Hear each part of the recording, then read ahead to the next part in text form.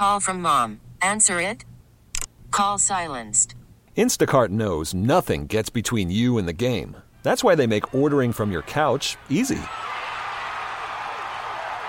Stock up today and get all your groceries for the week delivered in as fast as 30 minutes without missing a minute of the game. You have 47 new voicemails. Download the app to get free delivery on your first 3 orders while supplies last. Minimum $10 per order. Additional terms apply. This episode is brought to you by Progressive Insurance. Whether you love true crime or comedy, celebrity interviews or news, you call the shots on what's in your podcast queue. And guess what? Now you can call them on your auto insurance too with the Name Your Price tool from Progressive. It works just the way it sounds. You tell Progressive how much you want to pay for car insurance, and they'll show you coverage options that fit your budget. Get your quote today at Progressive.com to join the over 28 million drivers who trust Progressive.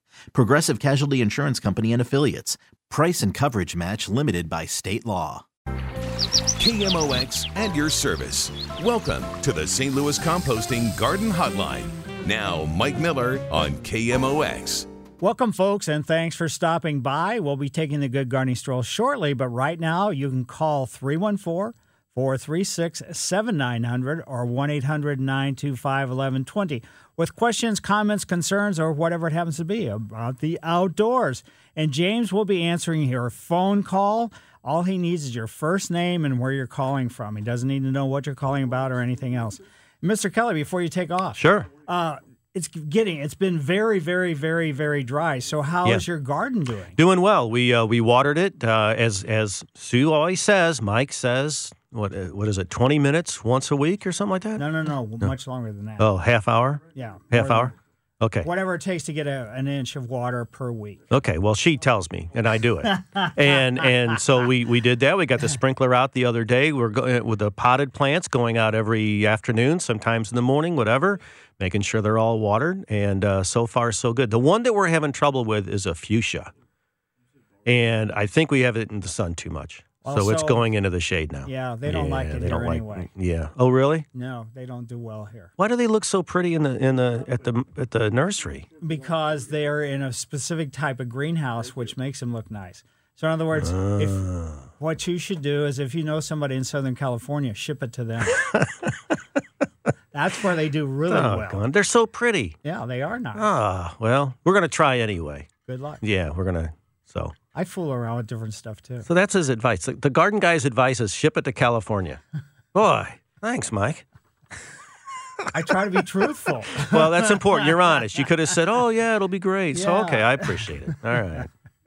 Either that or put an air conditioning dome over it. Okay. Well, we'll bring it inside. Cool. Yeah, here we go. Okay. Well, that's good to know. All right. Oh, well. Can we take it back if we have the receipt? Yes. Okay. Especially if it's all beat up. We'll beat it up.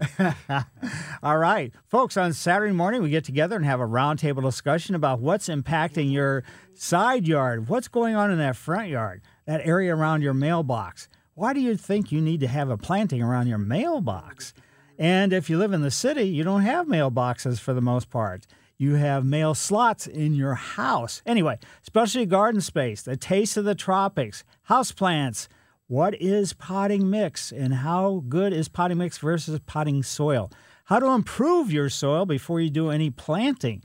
That's what Brian Kelly did. They spent a lot of time getting their soil ready before they got their garden planted. What's going on with bugs, diseases, and using the information that I'll share with you to orchestrate the best decision and solidify your options, or just say, the heck with that guy on the garden hotline. I don't care what he says. I'm going to do it my way because my way is my way. And by the way, this is your show, and I appreciate you inviting me into your home, car, or wherever you happen to be listening. Another very important player, as I said before, is James. He's producing today. He's across the big board. He does all the buttons and everything else because they tell me don't touch any buttons because I might screw up the system. Anyway, I'm Mike Miller. I've been hosting the Garden Hotline since 1994. And during the week or weekends, I can come to your home and do a walk and talk where we take a look at various things that you have on your list. And also, I keep my eyes open for things that might be impacting your plant material, your landscape, or whatever it happens to be. This past week, I was in Columbia, Illinois. And great house.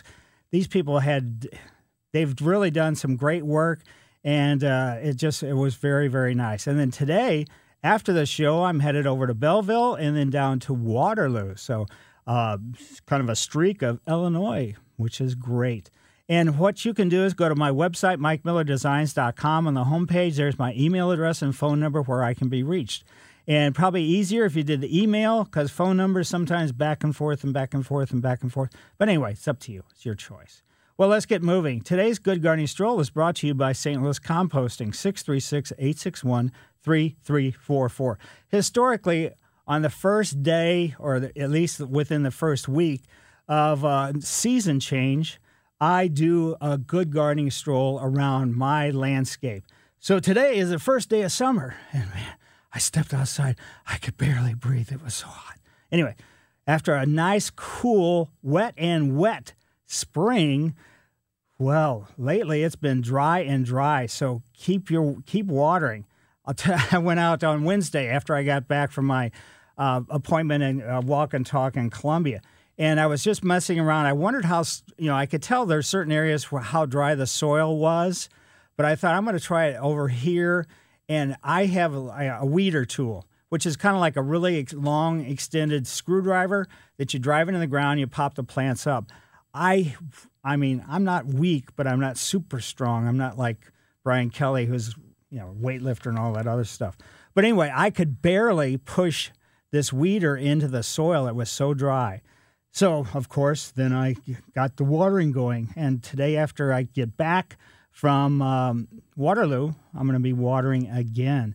So anyway, the tour de my yard, east to west. The alley beds, I have cone flowers, which I probably have planted the original ones, maybe only 2 or 3, maybe 10 years, maybe not quite 10 years, but close to it. And they're probably 4 feet high now. And there's probably maybe 200 flowers in bloom right at this moment. And it's a striking pose. And also what I did put in there at that time for a different sort of texture-wise and different just look in general and fragrance, lemon verbena. Lemon verbena has gotten a little bit more aggressive than what I preferred with invasiveness. So I'm going to start taking some of that out. Also in the bed, there is some sedum gold moss, and it weaves in and out and all around all the other things. There's also 2 beds along the alley that I have the gold moss in there and some sweet alyssum. Next, going west along the street, there was an area streetwise between the street and the sidewalk that was zoysia. And the zoysia was never successful there. So I'm converting it one step at a time with sedums, sweet alyssums, yellow moneywort. Some people call that something yellow creeping jenny or something like that. That just creeps me out, so I don't say creeping jenny. But anyway, in my backyard lawn looks pretty darn good. And I have pots on the hardscapes in my backyard. The plantings include moss rose, verbenas, moonflowers, elephant ears, cannas of 3 different varieties, herbs, castor beans. By the back door, I have 3 different varieties of calla lilies and some dahlias and some purple heart tradescantia and spider plants. Personally, I like flowers. They're great. I can look at flowers when I walk around or wherever it happens to be, but I'm really into different textures and colors of the foliage. And a lot of times what I do with containers and pots, I use tropical plants versus annuals because the tropical plants have a lot of colorful foliage type things. So my dahlias and I have a lot of gazing balls floating around in my landscape as well. Mugo pine, sedum gold moss underneath it, and purple coral bells, 2 different varieties of hostas. Then I have 2 big pots of my Aunt Cleo's kaffir lilies. When I first moved back to St. Louis from California, back in 1977, she had this kaffir lily, and she said, well, would you like it? I said, sure. So here it is since 1977. How many years is that? So many years I can't even think. But anyway, I got more kaffir lilies, and I've given so many away through the years. Window boxes, I have the purple heart and the spider plants as well. Near the front door, a dwarf cypress, and then I have pots all over the place that also repeat the things that I've mentioned also. And I like Rex begonias. Why? Because my middle name is Rex. So I thought, why not have Rex begonias if you're Michael Rex? So that's what I do. A couple boxwoods, Labani cypress tree. I have 3 sugar maples which wrap around the corner of the street. And I have gold moss underneath them and sweet alyssum as well as a ground cover. Front yard lawn looks pretty good. Small patio there where I have elephant ears and cannas as well. And an interesting, a couple, probably maybe 2 weeks ago or so, I went out and I thought, what is this? And let's see, probably like 3 weeks ago, I talked about a little neighborhood kind of wedge garden space where they had a lot of small stones that were painted. And I mentioned that during my Good Gardening Stroll. In some way, one of those stones, not necessarily specifically from there, has ended up on my front porch. So I have this little tiny stone that's probably 2 inches across, been hand-painted, and then it has a little crystal on the corner of it. It's like, I don't know who gave it to me or whatever, but I certainly thank you for thinking of me and bringing that over to my house. Mike Miller, KMOX Garden Hotline, back after these messages. Listening to KMOX has never been easier. Siri, play KMOX.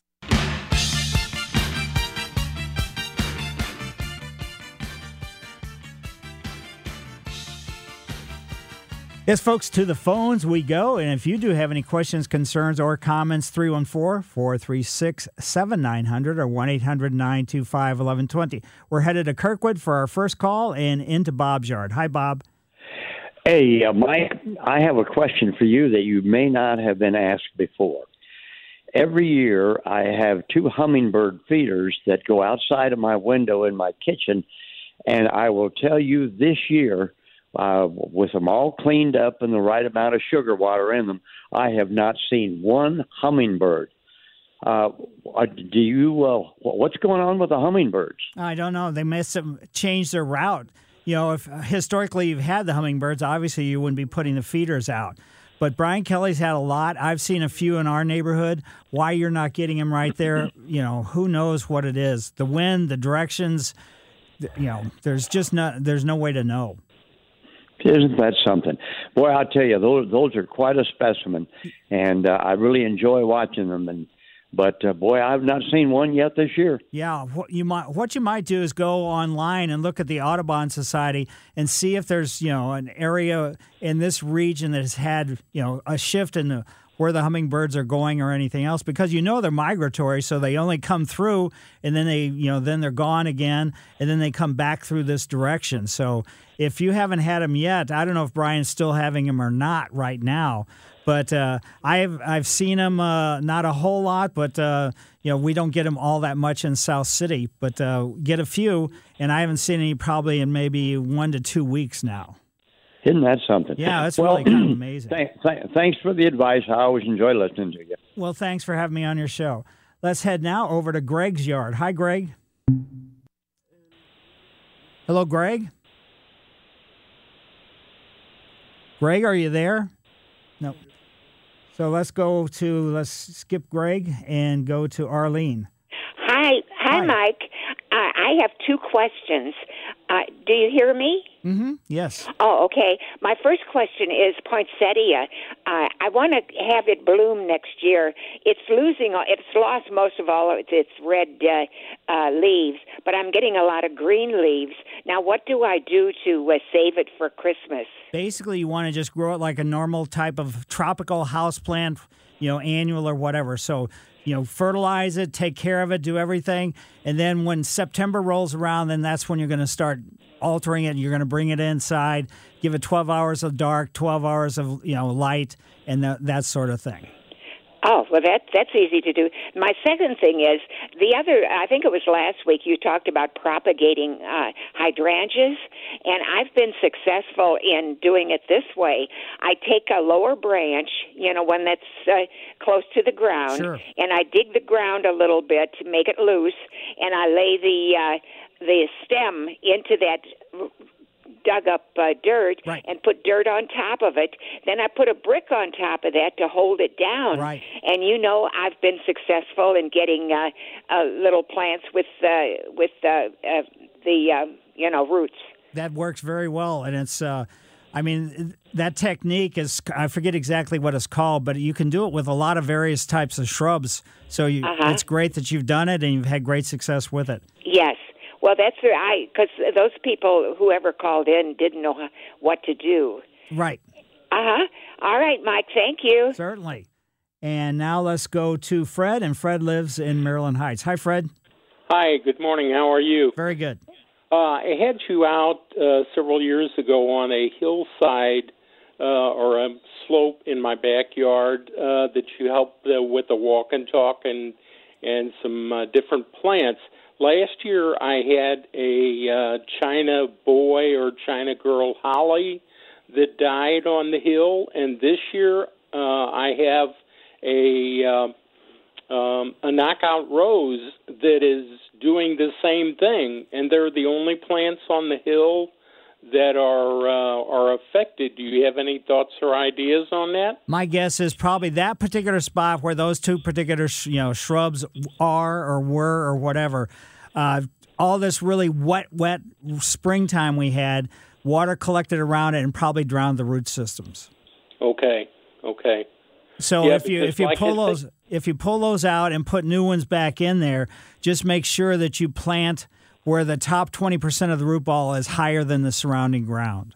Okay, yeah, because everything else is doing fine, and I really love it. So, all right, we'll try that, and we certainly appreciate your program. Well, thanks for having me on your show. I appreciate it. And now let's go to Steelville. Hi, Steelville. Hi. Good gardening. Go ahead.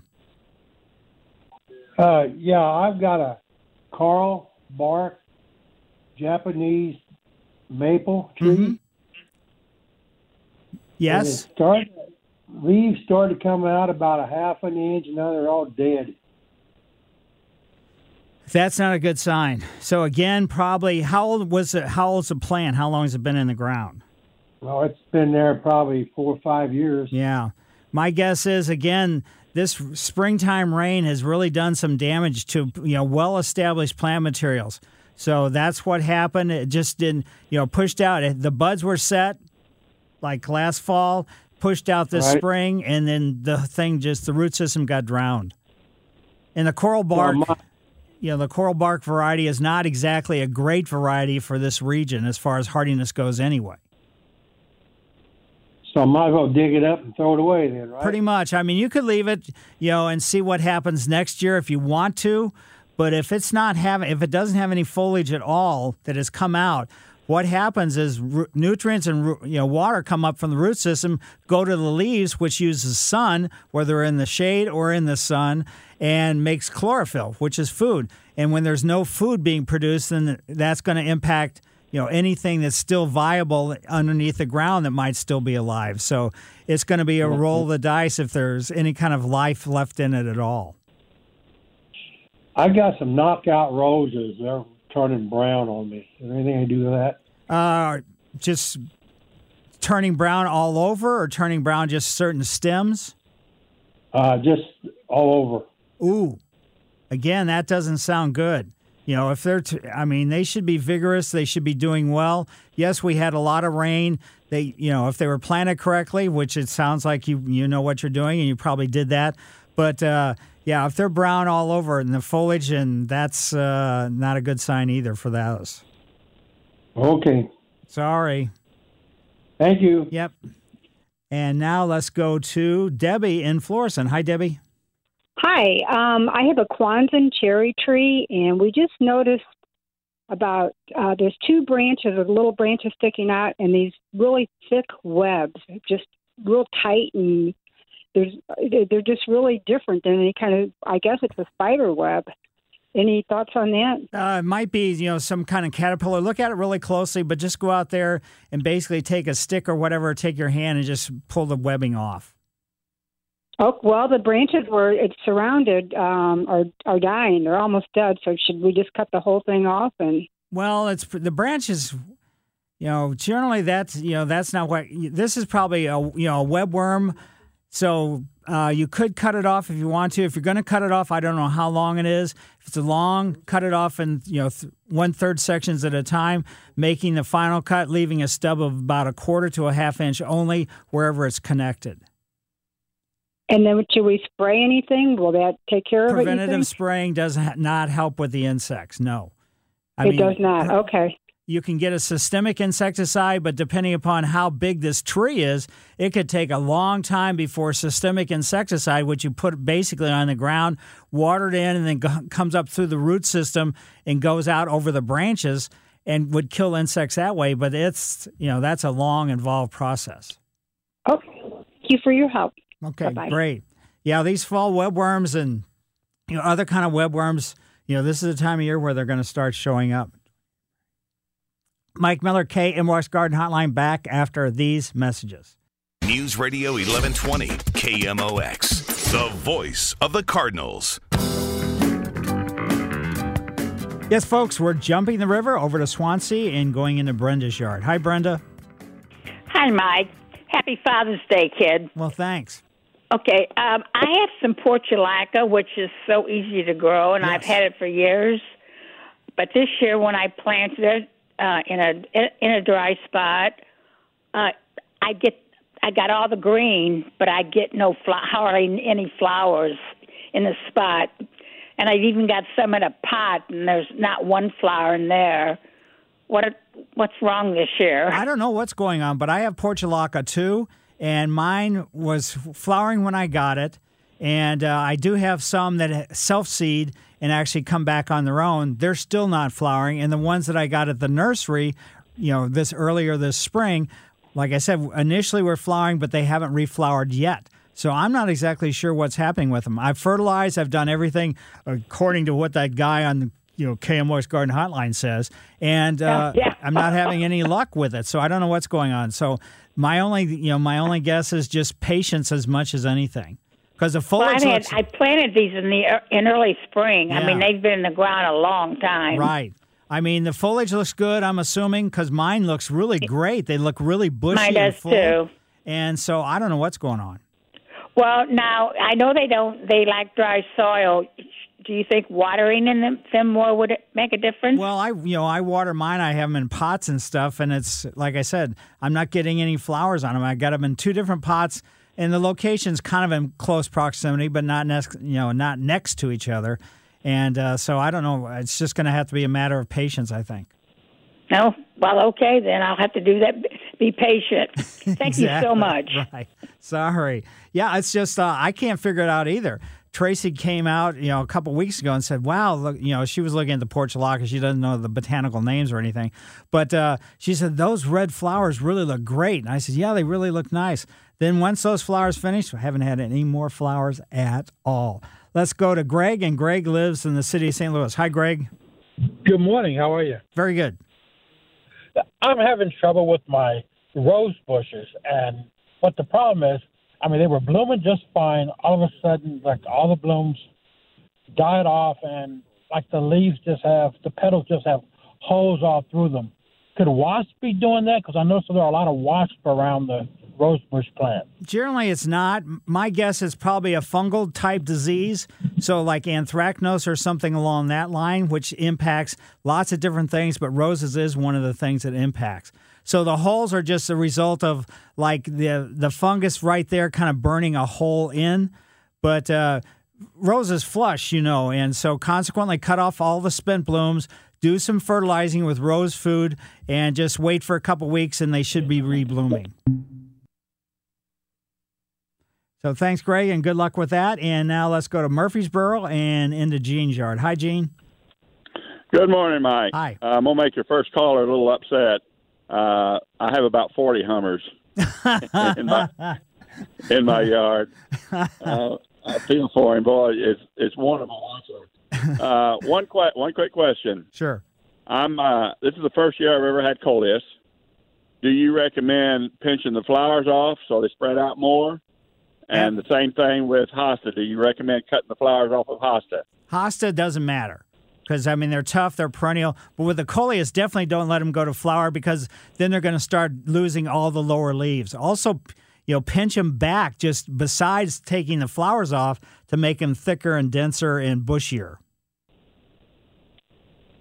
And the coleus generally do not like to be in full sun. They want to be in part sun, right. So as long as you got them in that, they really root. I mean, they do grow well in water, so don't let them go through any kind of drought stress whatsoever. Thank you much, sir. Yeah, my pleasure. And also, could you send some of your hummingbirds over to the guy in Kirkwood? He's the one that doesn't have any hummingbirds. Could 10 of you go to Kirkwood from Murfreesboro? Let's see. Where should we go now? Let's go to Tom's yard, and he lives in St. Louis. Hi, Tom. Hey, Mike. Hey, I have a question about watering my tropical hibiscus. I have a row of 9 at the edge of my yard that drops off to a 18-inch retaining wall, so I'm assuming there's good drainage, and they're flowering prolifically, good green growth, but I have some yellow leaves at the bottom and inside some of the plants. I water them all the same. I'm wondering, what I've read is they can turn yellow from too much water or underwatering, and I wanted some ideas. They're in full sun. They basically look great, but are some yellow leaves normal? Yeah. Basically, regardless of even if you're watering correctly, you're fertilizing and doing everything, those are just older leaves. And the hibiscus is going, you're not really helping me, and blah, blah, blah. And so it drops them, turns them yellow. So this is just a natural occurrence. How much would you recommend watering them in the summer? Should they get daily water? No, you don't need to water them that much. But just make sure that they don't, and let me put it this way. If you look out and you see them wilted and it's the heat of the day, don't water them right then. Wait until the next morning and see if they're wilted in the next morning. If they're wilted in the morning, that means they definitely need water. If they're wilted only during the day and then they perk back up, overnight or in the morning, then they don't. But, they do need, water, but you don't have to overwater them. Every day would be a lot, but probably every 2 or 3 days, and just give them a good soaking. Are they still in pots or are they in the ground? No, they've been in the ground for about a month. Okay. Like I said, overall they look great, but I get some yellow leaves inside. Yeah, that's just a natural occurrence. There's nothing you can do about that. All right, great. Thanks a lot. Certainly, my pleasure. And now let's go to Glenn's yard in Columbia, Illinois. Hi, Glenn. Good morning, Mike. Hi. Thanks for taking my call. I appreciate your show. Taking down a great big, professionally having it taken down a big gumball tree. Ooh. And I've got two or 2.5 questions about that hole. I'm going to have it ground. How close can I plant the replacement tree? What type of a tree would you recommend? What species grows fast? I'm an old guy, so I don't want to sit there for 50 years and wait for it. And should I fill that hole with topsoil? Should I fill it with compost, or should I just let it settle? Basically, the stump grindings, that area probably within, I don't know how large this sweet gum tree was, but if you go out probably 10 feet, you might be able to plant something, but anything any closer, it's basically solid wood underneath the ground. So I wouldn't plant it, try to get anything established. And if you want a shade tree that's fast growing? Yes, sir. And probably the fastest growing shade type tree, which is a little bit problematic in its own right, would be the river birch. And because I'm saying problematic in the fact that, when it starts getting hot in the summertime, they start dropping leaves. But that's going to be probably the fastest growing, shade tree that is available. There is another maple, the silver maple, not the red maples or anything else, is also fast growing. But I'm not even sure if the silver maple is available from a retail standpoint. I see. Okay, and the hole, should I fill that with topsoil or just let it settle? I would probably just leave it alone. Maybe put a bird bath on it or something, or a rock or whatever it happens to be, because it's going to take a long, long, long time for that whole thing, for the sort of the wood qualities to implode. So putting soil on top of it's not going to make any difference. Okay. Should we leave the stump grindings in the hole until they settle, or take it out? I would probably just take them out, and that's just strictly a cosmetic type thing. So you don't have to do that, but if you don't, then you're always going to go out there and stare at them, and that way save you the trouble of staring. Dispose of the grindings. And okay. Right. Thank you very, very, very, very much for your help. And don't use those grindings as mulch on anything, because that's fresh wood. It binds up moisture, it binds up nutrients, and causes major problems. That's why you can't just take let's say chippers, from trees that have been taken off power lines and stuff like that. You can't use that debris as mulch either. So don't use this as mulch. Just get rid of it. You can put it in a compost pile and let it compost, but not just spread it around. And now let's get one more call before we take a break, and let's go to Steve's yard, and he lives in Collinsville. Hi, Steve. Hi, Mike. Thanks for taking my call. Sure. Quick question for you. I have a beard's tongue in my yard, and I really like it. It's past its flowering time, and I was just wondering, do I leave the blossoms? Do I leave it intact? Can I cut the blossom part off, the stem part to the blossom? What would be the best to do? Just leave it or cut them off? It doesn't really matter because they're perennial. They're pretty tough, but probably from an aesthetic standpoint, I'd just go ahead and cut the flower, stem off. Mike? Yes. I didn't hear you. Oh, I would say since they're a perennial plant, you don't need to worry about it.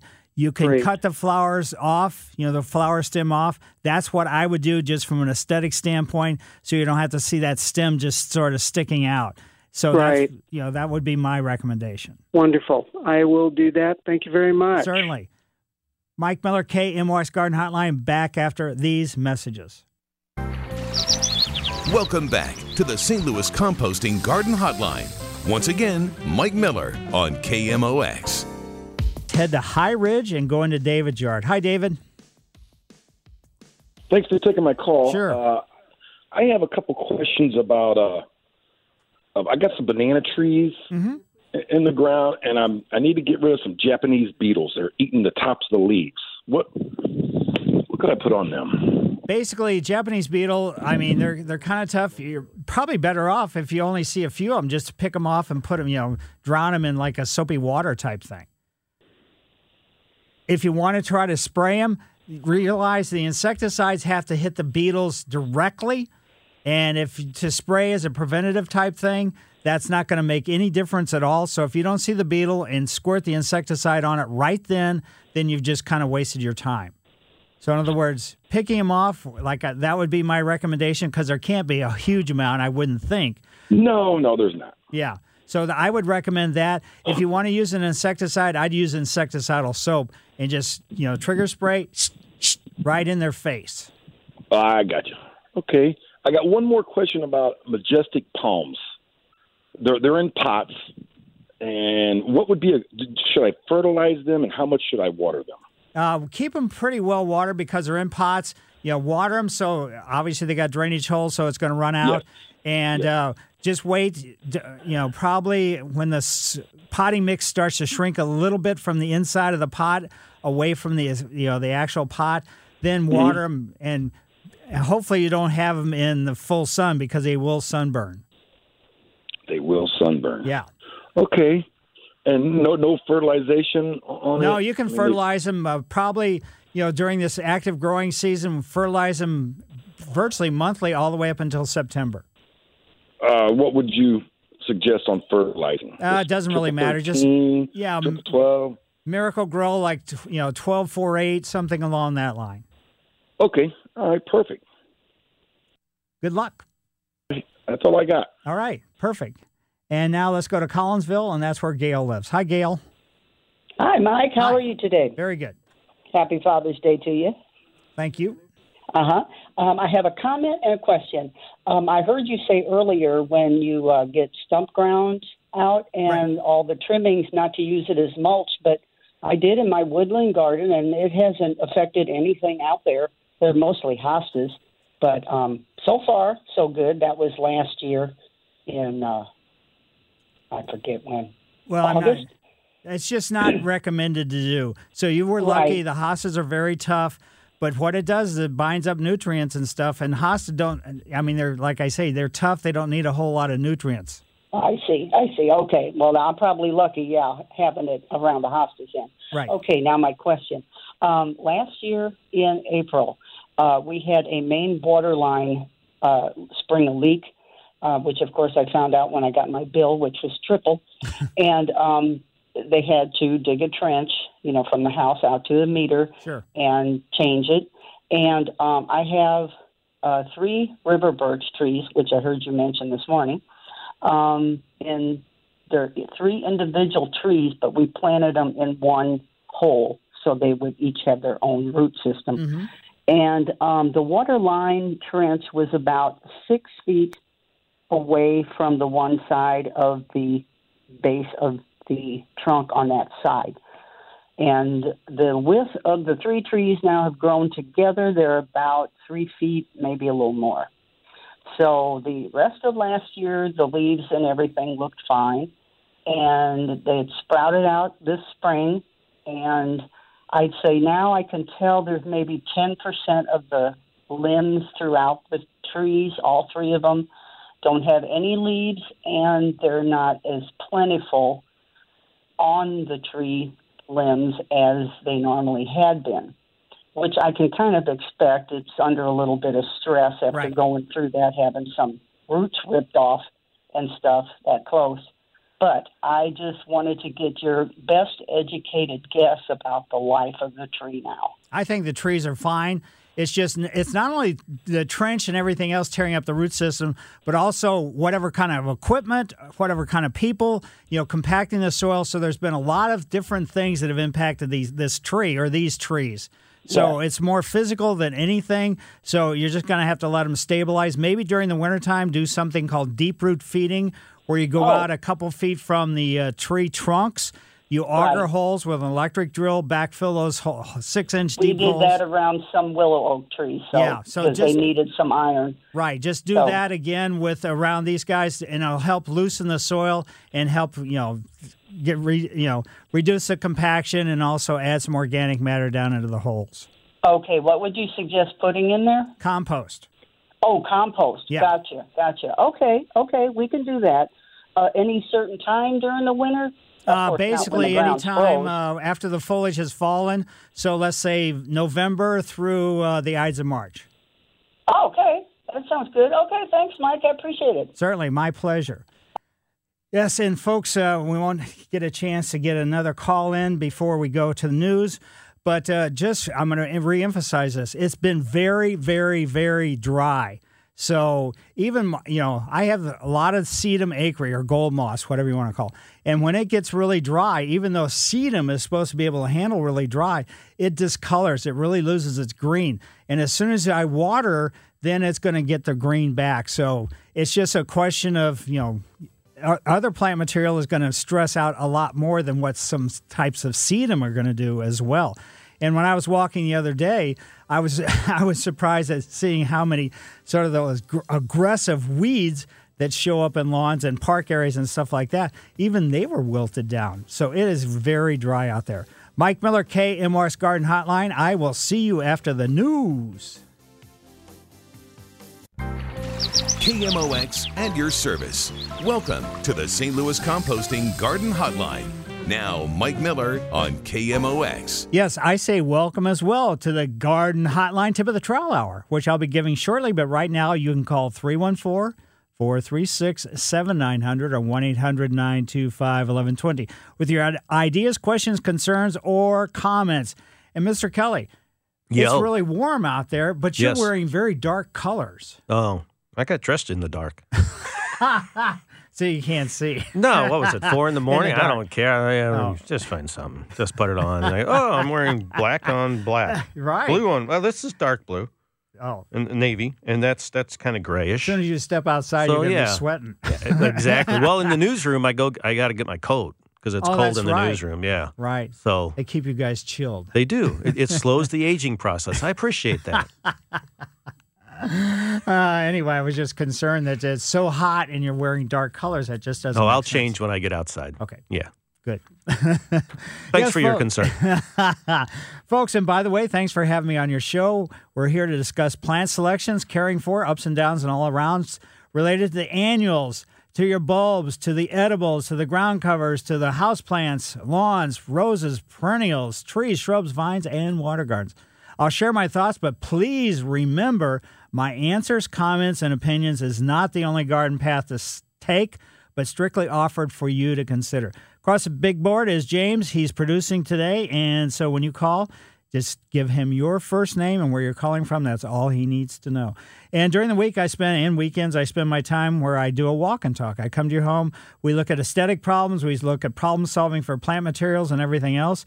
And today, after the show, I'm headed to Belleville and then over to or down to Waterloo. So spending my early afternoon, late morning in Illinois. And you can go to my website, MikeMillerDesigns.com. The homepage, that's where my email and phone number are listed.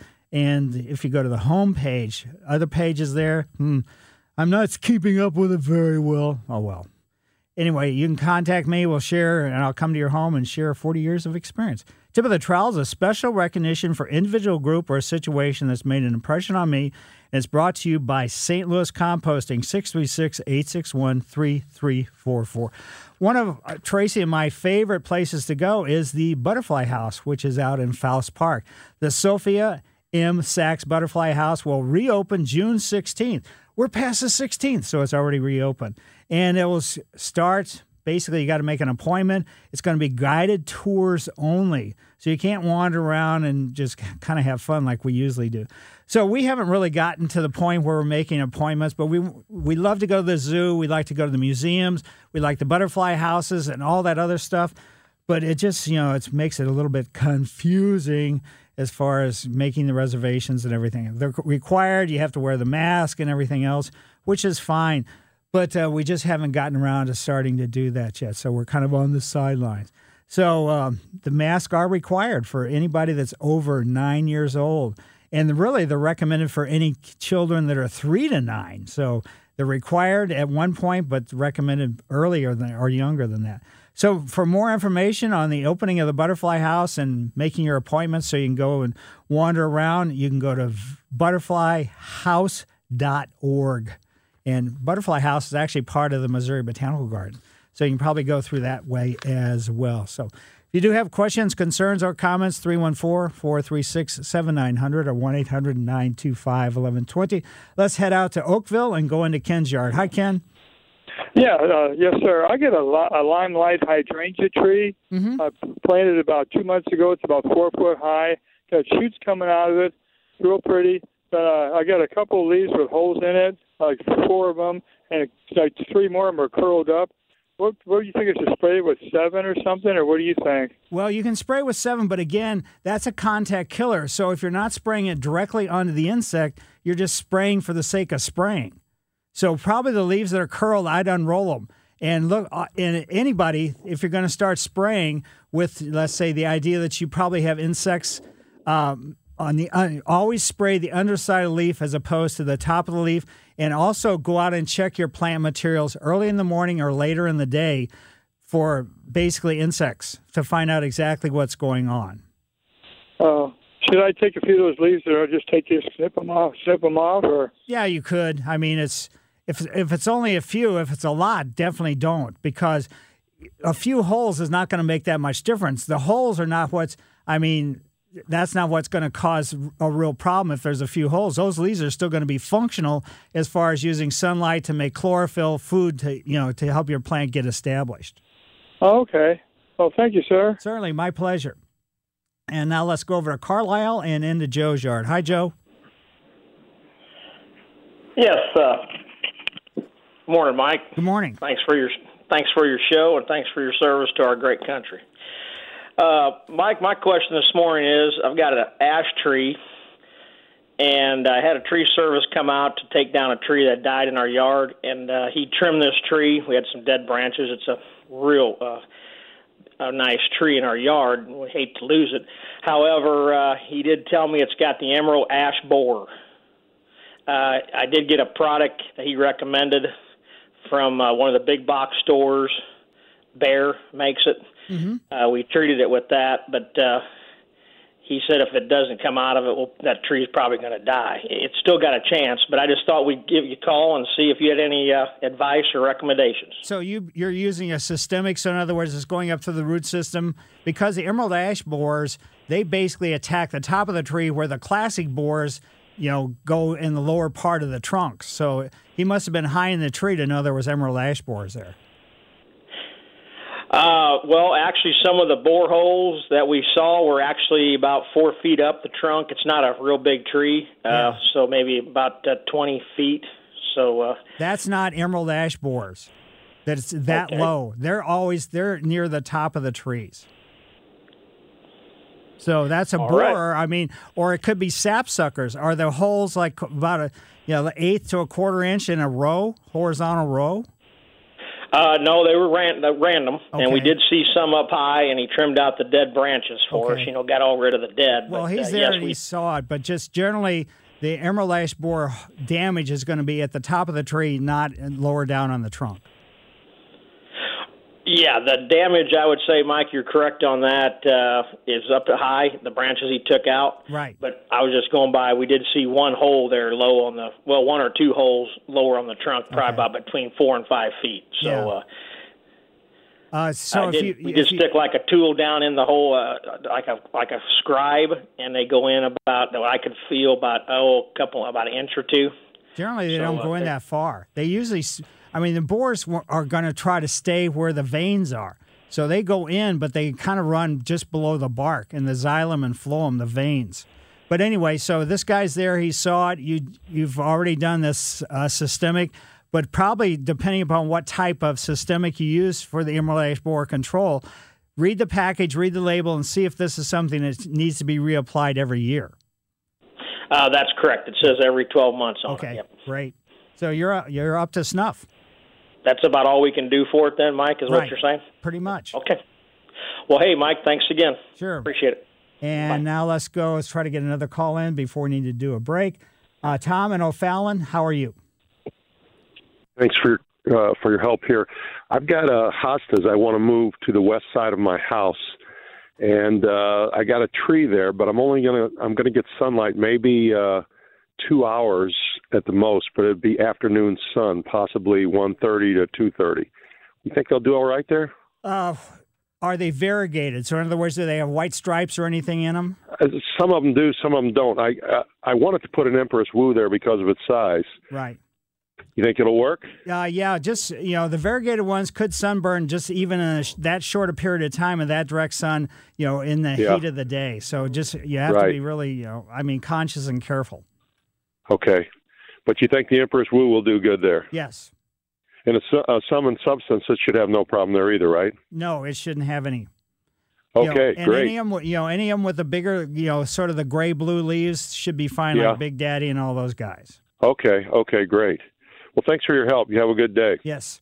Yeah, sum and substance, for people that don't know that variety of hosta, is one that kind of has a yellowish cast to it. So anyway, Mike Miller, KMOX Garden Hotline, back after these messages. St. Louis's weather station, KMOX. Speaking of weather, folks, it's too dry. Get those irrigation systems going. And if you have an automatic irrigation system, don't run it every morning for 15 minutes. That water will not penetrate deep enough into the ground to do any good at all. So water for like 45 minutes twice a week rather than every day for 15 minutes. That's a waste of time. All that water does is evaporate and go up in the air. So don't water that way. Let's head out to St. Charles and go into Karen's yard. Hi, Karen. Good morning. I have a question about our hibiscus. The plant right now is in a pot that's about 14 inches in diameter, 12 inches deep. It is full but kind of crowded. So should I go with a bigger pot? And need to find out, and when is it good to transfer it now, or should I wait till the season is pretty much over? Is this a tropical one that you have to bring inside in the wintertime? Yes. Okay. So I would say just leave it alone. You don't need to put it in a bigger pot or anything else. The size is pretty darn adequate. Maybe in a couple years you might want to put it in a bigger pot, but for the most part, my recommendation would be in that type of circumstance would be every few years just pull the plant out of the pot, maybe do some root pruning on it. Basically do that like in April, right before you bring it outside, or right after you bring it outside, and then just keep it in that same size pot. Oh, okay. Good enough. Thanks for your help. Sure. Yeah, putting things in bigger pots is it creates a nightmare from the standpoint of weight and everything else, and a lot of times it doesn't help. If you decide you want to put it in a bigger pot for whatever reason, only get a pot that's about 1 inch bigger than in diameter than the one that's currently in. Let's go to Mike's yard in South County. Hi, Mike. Hi, Mike. How are you? Very good. Good. I'm following up on a question previously regarding having a tree taken down. Uh-huh. We had about a 35 to 40 foot pin oak taken down in October of last year from our front yard. They ground the stump, and he threw topsoil on it and some grass seed, and I think he actually left some of the wood chips in there. Grass came up a little bit, needless to say. There's nothing there now. Right. I was going to leave it sit until either the fall of this year or spring of next year, maybe dig it out, put more topsoil, and then some sod over it. Would that work? For probably 2 years, and then this just disappear again. So it's just growing, anything on where a tree was is virtually a waste of time and a waste of energy. Now, of course, the sod farms and everybody else is seed producers, and they love it because you're just going to have to keep doing it, but it's not going to work. Sure. So I got a big circle in my front yard. Right. What do you suggest? You could try ground covers if you want to. I would say just don't look at it, and that way it won't bother you. But no, I'm just being a little bit facetious. But in reality, there's not too much you can do. Okay. I mean, until the wood starts dying, and the root systems, even though the stump's been ground out, the root systems obviously move laterally. They could stay viable, each year a little bit less and less and less for multiple years, 3 to 5 years after the tree's been cut down and the stump's ground out. So you're going to have problems in other places as well, other than right where the tree trunk was. Right. Okay, I appreciate the input. Yeah, I'm sorry. That's I wish if I could come up with something for this type circumstance, I wouldn't have to do this show again ever. I could just be a billionaire, and so. Of course, there is one thing you could do: AstroTurf. Cut down on the grass cutting, also. Exactly. All right, thank you. Sure, my pleasure. And now let's go out to Baldwin and into Bob's yard. Hi, Bob. Hi, Mike. Hi. We had a question. We put in, I'm not going to pronounce it right, a wonderfully flowering perennial Coreopsis. Is that right? Coreopsis? Coreopsis, yes, sir. Right. The Coreopsis uptick gold is just really prolific bloomer. But I think part of my question was answered by the lady earlier. So far, we have not. The flowers last forever, and one of the questions was going to be about deadheading it. But as you know, they have a long stem. Right. And I think earlier you mentioned if you want to take cut it back, cut the stem back. Correct? Right. Okay. Well, I mean, they're just doing wonderful. We put about 6 of them in, and they're prolific flowers and last long. But my main question is, and I'm way ahead of schedule, is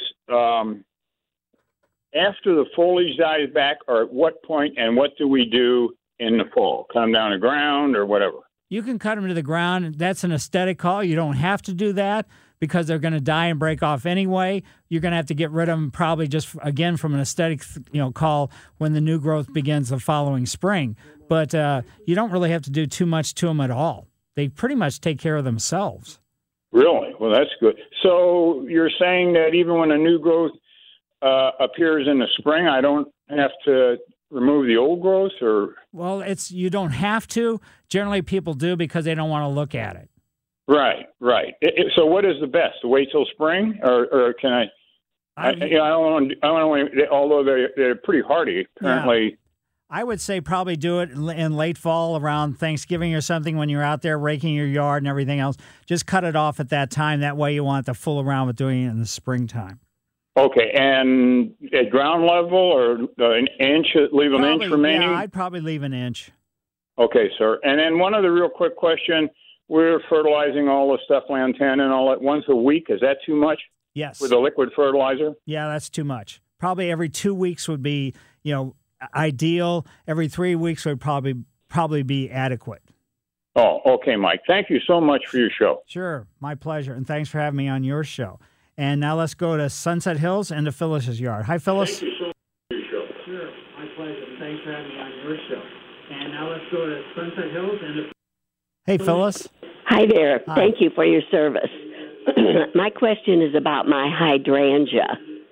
It has rust dots on the stem. It got cut back several years ago by accident, and now I have no blooms and no buds. Do you know which variety of hydrangea it is? Well, I don't. It's usually kind of a purple blue when it bloomed. So how old is it? Oh, I'm sure it's maybe 10. It could be the point where it's not going to flower anymore, even though it's got spots on the stems or anything else. Those hybrids like that, the blues and the pinks and things along that line, they have somewhat of a limited life. Not as far as living and producing leaves, but as far as flowering goes. Now, are you fertilizing? Well, I had been, and then I read where it said to put aspirin in a gallon of water and put that out as opposed to chemicals.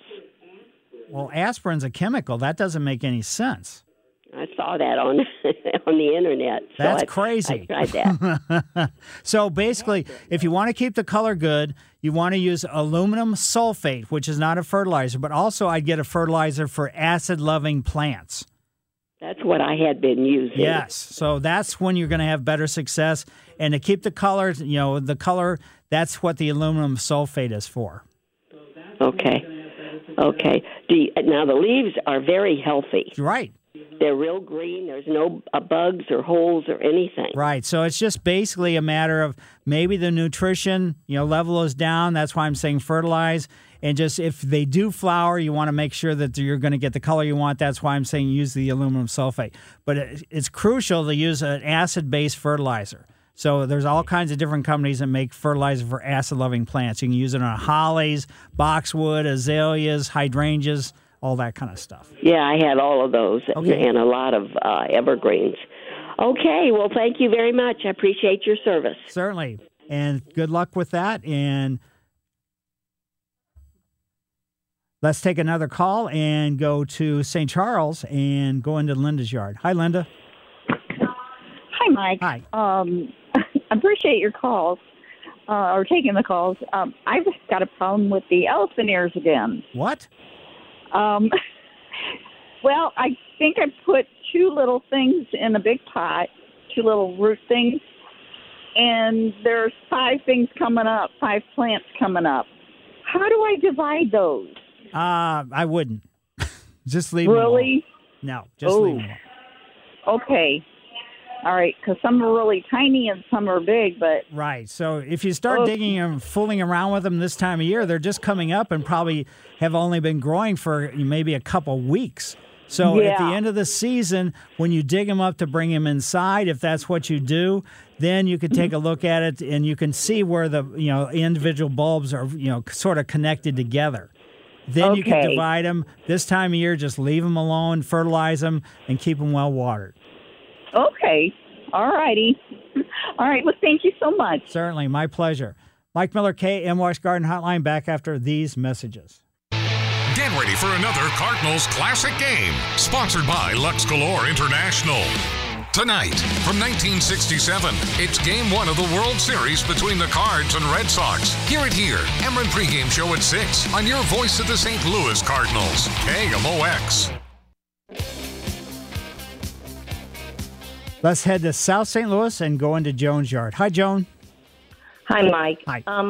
I put down sod a week ago Thursday. I'm wondering are you supposed to eat it? You're kind of breaking up. Oh, I'm sorry. I put sod down last Thursday. Okay. Fescue, and I'm wondering when do you start to either weed and feed it or fertilize it? Just leave it alone. Right now, you're trying to get it established. Now, did you work up the soil before you laid the sod down on top of it? I took 3 times. Okay. I put compost down. Okay, perfect. So basically, just go out and every day for the first couple weeks, for probably 2 weeks, water it. Then start watering just probably every 3 or 4 days. And then probably, since this is a cool season lawn, you're not going to fertilize it during the summertime at all. And so you're going to fertilize when we hit late August, early September with the fall feeding for cool season lawns. As far as weed control, you can do the weed control. Just do spot treatment. Don't just spread, let's say a weed control over it. But I probably wouldn't do that for at least a month or so. Okay. That sounds good. Because All right. I thought I heard you say that a couple weeks ago, but my neighbor keeps giving me fertilizer to put on it. And I'm like, I don't think I'm supposed to do that. No, don't do it. You'll really you'll kill it, basically. All right. Thank you so much. Sure. And the reason why I ask you that, too, is there's a house close by. I walk every morning, blah, blah, blah. But there's a house close to me that laid some sod down, and they didn't do anything to the soil at all.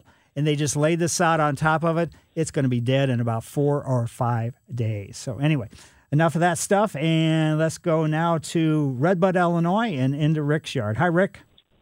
Yes, hi. Thank you for taking the call. Sure. I needed advice on our weeping cherry tree. I'm going to say about 15 years old.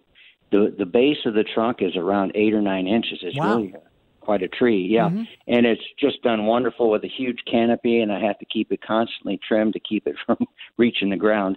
But this year, early, about a month ago, I started noticing on the backside of the tree closest to our house, the leaves there was no leaves on some of them, and then now the last month, half of the tree has lost all its leaves. That have curled up, brown, dropped off, and only the front half of the tree has life in it.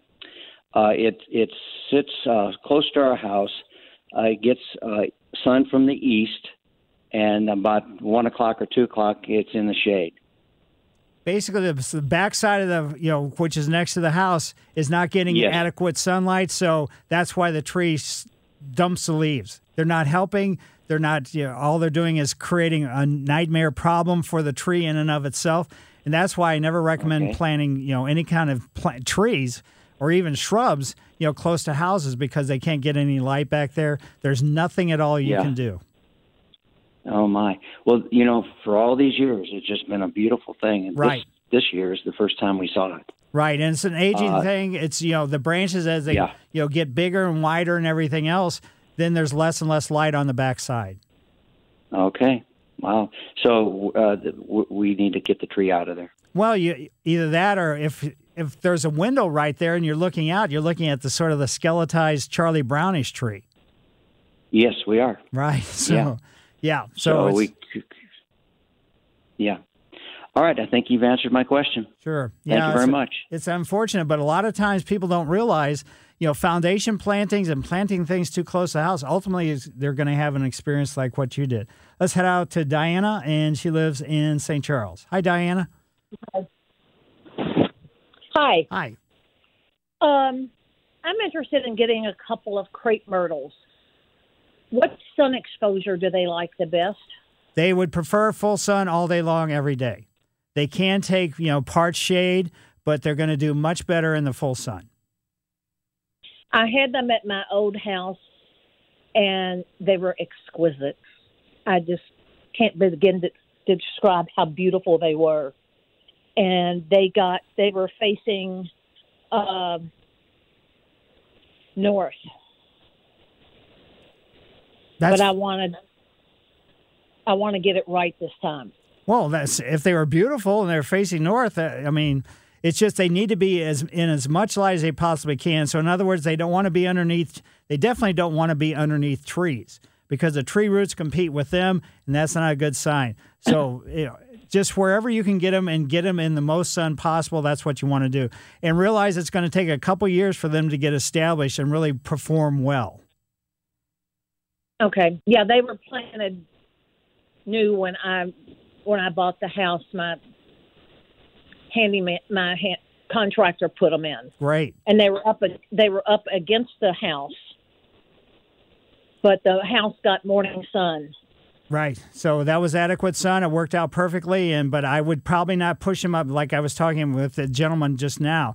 If you get them up too close to the house, crepe myrtle, it doesn't matter, because basically, it doesn't matter as much as it does with let's say a tree. But because they go through their period and they're only doing well in the summertime as far as the aesthetics and everything else. So again, just as much sun as you possibly can get them. Okay, great. Thank you. Yep. Dig the hole 3 times the diameter of the root ball, but only about 80% is deep, so the top of the root ball is above the surrounding ground. Let's go out to Chris's yard in Arnold. Hi, Chris. Hi. I planted 4 daisy bushes last year along the foundation of the house. The plants look great, but now that the flowers are coming up, 3 of them have like 20 to 30 buds. 1 of them has 6 or 7 buds. It's kind of like in my family. I had a sister and a brother that had red hair. I have, my color hair. My brother had a different brownish hair. So it's just one of those kind of things, a quirky thing. If the plant looks healthy, then that's about all you can do. So why it's not really producing the amount of flowers, it may be planted a little bit deeper than the other ones, but for the most part, if it looks healthy, then there's not too much you can do other than that. I'm assuming you're fertilizing.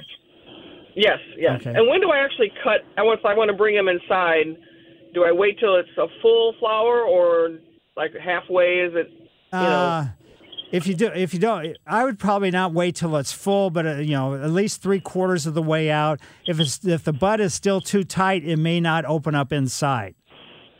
And how far down the stem do I go to cut? Probably don't cut off more than half the stem. Okay. So probably, even though you may not be getting, the length of stem that you want, just put them in a smaller vase. Okay. Well, thank you very much. Certainly. And now let's go to North County into Steve's yard. Hi, Steve. Hi, how you doing?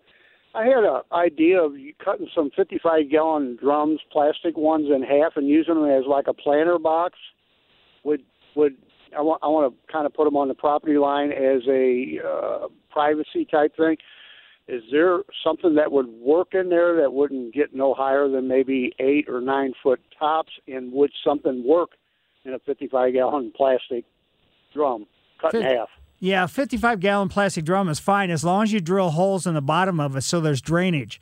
Also, before you plant, you want to put about 6 inches of rock at the bottom.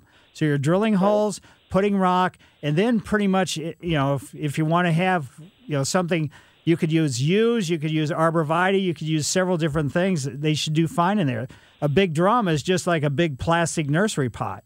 It just has to have drainage holes, and you have to have the bottom part of it, with like a couple inches of rock. Okay. Do you have any idea of, I don't even know what arborvitae is, I'd have to look it up, but something that would get up like 7-8 foot tall? Yeah, the arborvitae will. Oh, okay. Because it's going to, basically, they get bigger than that. Don't get the green giant because it gets massive. But by having them in a pot, that kind of restricts or bone-size them and keeps them from getting as big as they would if they were planted in the ground. Yeah, I had Rosa Sharons in there now, but I've got trees there, and the tree roots are just so bad. They're just busting up my Rosa Sharons where it was just killing them. Right.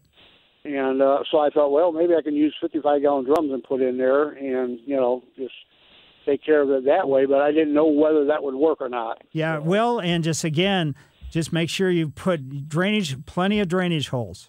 Right, in the bottom and that, because I was even going to maybe have to put something underneath them to kind of level them a little bit so it's not going to exactly maybe be sitting right on the ground itself, so it'll still drain that way. But I thought something about sand or gravel in there to help that drain out. So right. All right. Yeah, well, don't use gravel. Much. Gravel's too small. Use like B rock, which is about 2-inch rock. Don't use pea gravel. That's too small. Okay, D rock. Yeah, B. Or B rock. Right. Okay, and just put a couple inches of that in the bottom. Yeah, it's like river rock. It's just tan brown rock. Yeah, Merrimack gravel. Yeah, I got that all around my yard anyway. Okay, great. And my other flower thing. So, all right. Well, thank you very much. Certainly. Mike Miller, KMOX Garden Hotline, back after these messages. Welcome back to the St. Louis Composting Garden Hotline. Once again, Mike Miller on KMOX. Down to Oakville and to Linda's yard. Hi, Linda. Hi, Mike. Good morning. Last fall, really late last fall, I think it was like maybe the first week of November, our church had a whole garden that we planted of shrubs and trees, and we're having a problem with the tall Taylor junipers. We did about 6 of those, and probably half of them have brown or some brown at the top. So I'm having really trouble getting hold of the nursery. I did talk to a person at the nursery, And she said, put some more root stimulator on them, which we used, and we amended the soil, with compost at the time. Mm-hmm. But one thing I was questioning is I was part of the planting, but not part of when they put the landscape material down and the mulch. And they had that landscape material just totally up to the trunk of the trees, and then the mulch up there too. And she told me to take, the owner of the nursery told me to take, well, she didn't even know that was like that because they did not install these plants. So she said, dig down about 5 or 6 inches and see the moisture level. And we recently got a group of people together who are keeping them, watered for sure. I don't know about, people up at church actually doing it because the church was closed. But anyway, so is that the moisture level is good now, but she also suggested, the owner suggested putting a hose on them at like a really slow, like a little more than a drip for about 20 minutes for each one. But what about this landscape material right around the trunk and the mulch? So are you talking about landscape fabric when you're saying material? So it's like a cloth? Basically, yeah, it's pretty heavy, too. I know it's getting moisture through it, but, right. It's right around the trunk. Like, it looks like they started around the trunk and then fanned it out. Yeah, they should probably be, pulling it back out a little bit. Running a hose, at a drip for 20 minutes, I don't think that's going to do all that much good. And but probably I'd do it a little bit longer than that, once a week, especially during the heat of the summertime, and just simply realize anything that's brown is never going to turn green again. So that's not going to do a bit of good for the aesthetics of what's going on right now. Well, we just yesterday, actually there's going to be people coming on. The staff at the church, the maintenance man, would do the 20 minutes like on Monday, and then I have people coming on Wednesday and Friday to do additional watering since it's, a brand new garden. Most of the other stuff looks fine. Right. But it's just these tailored junipers. But when we looked that up on the internet, it said, well, maybe, it's what you're saying, but it said don't cut the brown off of them. That would kill them for sure. So I don't know. I think we'll probably lose one. The whole top of it's brown. The rest of it's green. But the other ones have brown, like, a little bit like throughout. So right. Should we cut that off? Should we not cut it off? I would just leave it alone for right now. Okay. And just, next year to make a decision at that point. But these have been installed too recently, so just leave them alone. Okay, but the watering, do you suggest pulling back all that landscape material at least like maybe about 5 or 6 inches? It's not going to do that. It's not going to make that much difference, to be honest.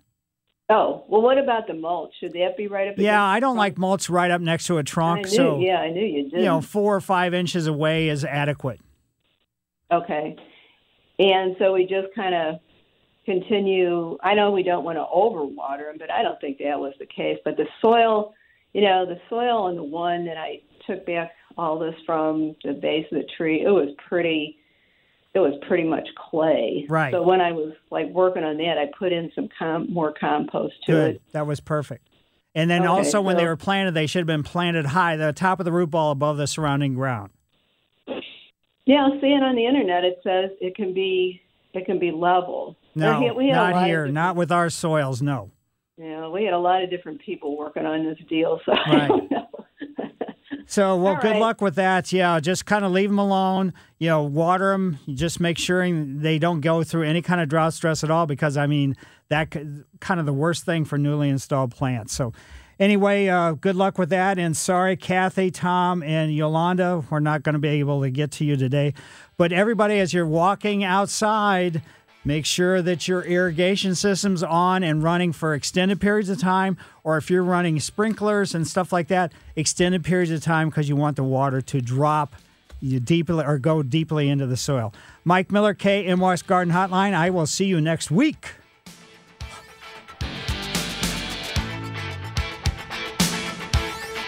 This episode is brought to you by Progressive Insurance. Whether you love true crime or comedy, celebrity interviews or news, you call the shots on what's in your podcast queue. And guess what?